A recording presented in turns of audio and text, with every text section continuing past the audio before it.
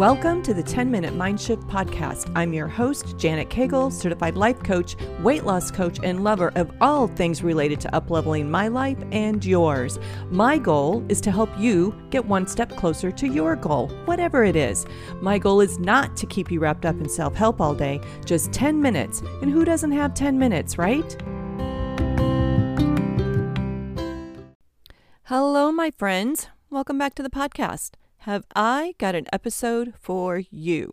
This is episode number 69, and as the title states, we are going to talk about when someone lets you down.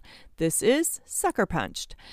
I don't know if this has ever happened to you, but it has happened to me recently, and right now it feels like I have been punched in the gut, sucker punched. It feels like an unexpected blow physically, and it feels like I have had the wind knocked right out of me.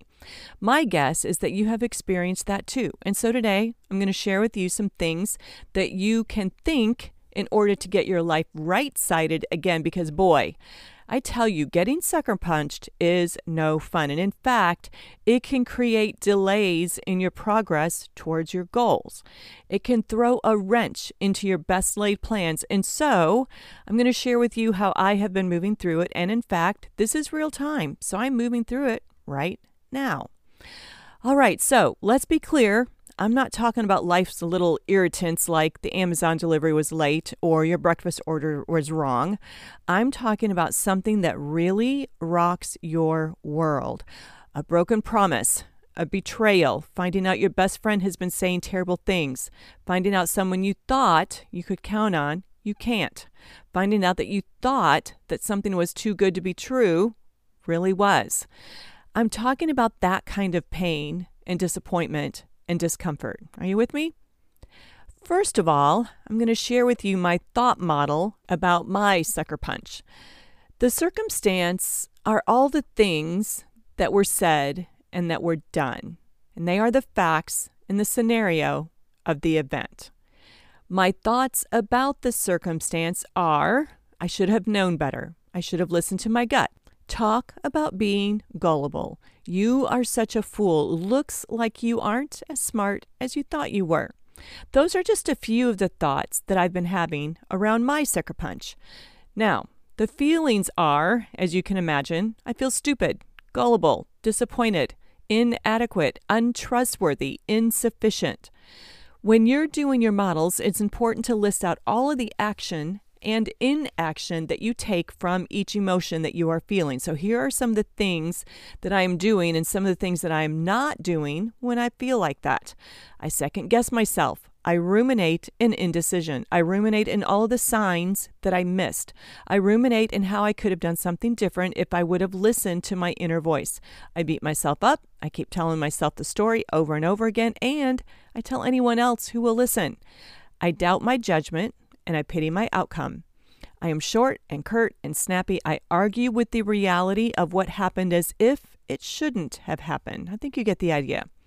And just as important as what I do is what I don't do as a result of all of those feelings. I don't move on. I don't evolve and grow from the experience. I don't show myself compassion or give myself grace. I don't show up as my highest and best self. I don't enjoy the present for ruminating in something that cannot be undone. So here we are after my sucker punch, and in the wake I am standing in as a result. This is how our goals get sidelined, because for sure I'm in no mood to even think about anything except getting sucker punched. So what to do? Number 1, don't take it personally. Whatever this person did or said is not a reflection of your flaws. It is a reflection of theirs. It doesn't reveal your lack of character. It reveals theirs. So don't take it personally. You can allow the pain and disappointment without beating yourself up in the process. And trust me, beating yourself up doesn't move you forward or keep you from making another mistake in the future. We are all human. We get it wrong from time to time, but it doesn't mean that anything is wrong with us. Make sure you understand the difference. Number 2, avoid making assumptions about the other person. We can never know the truth of the other person. We can only know ours. When we sit around and try to figure them out and speculate on their notions, we prolong our own evolvement and growth. Only our truth is available to us, and so really stay in your lane on this one. Number 3, establish what was learned, not as a I hope you learned your lesson idea, but as growth and evolvement. I will never, ever not trust my gut again as a result of this lesson. Learning that now with this experience is going to require more growth and building trust with myself again, but this will be some of the best work I ever do. Number 4, stop the bleeding by stopping the story. Stop talking about it and stop playing the story in your head. Stop trying to play out if I would have only done this and then that scenario. This only perpetuates the event and keeps breathing life into the story. We all know people who have never been able to let go of something. They keep telling the story over and over and over again. Don't be that person. Finally, move on. Move on by establishing boundaries for yourself. Decide what you will not tolerate from yourself and what you will be available for yourself. For me, I will not only trust my gut, I will act on it in a way that is aligned with my ideas and my goals, and I will fiercely believe in my instincts. I would rather act on my gut and be wrong than not listen to my gut and be right. There is a reason we get that little stir inside of us. It's our soul gently tapping on the shoulder saying, "Hey, lady, this is out of alignment." I ignored that tap, and I even saw evidence. I ignored my inner voice, my inner knowing. We all do this. It's called confirmation bias. Our brain wants us to be right even when it isn't. That's why we can see something right in front of us and we can feel this little stir and still not take action from it. My brain wanted to believe all of my original thoughts about this person, and so, even though I had signs and I felt the stirring of my inner voice, I ignored her.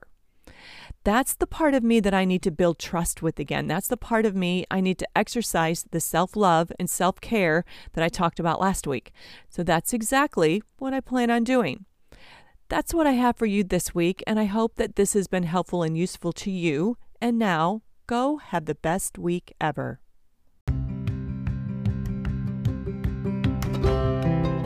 That's a wrap of the 10-Minute Mind Shift podcast. I hope that you were able to experience your own mind shift today. Listen, if you're ready to take this work to the next level, I highly recommend Life by Design Academy. It's my one-on-one coaching program that offers you a transformation at the speed of life.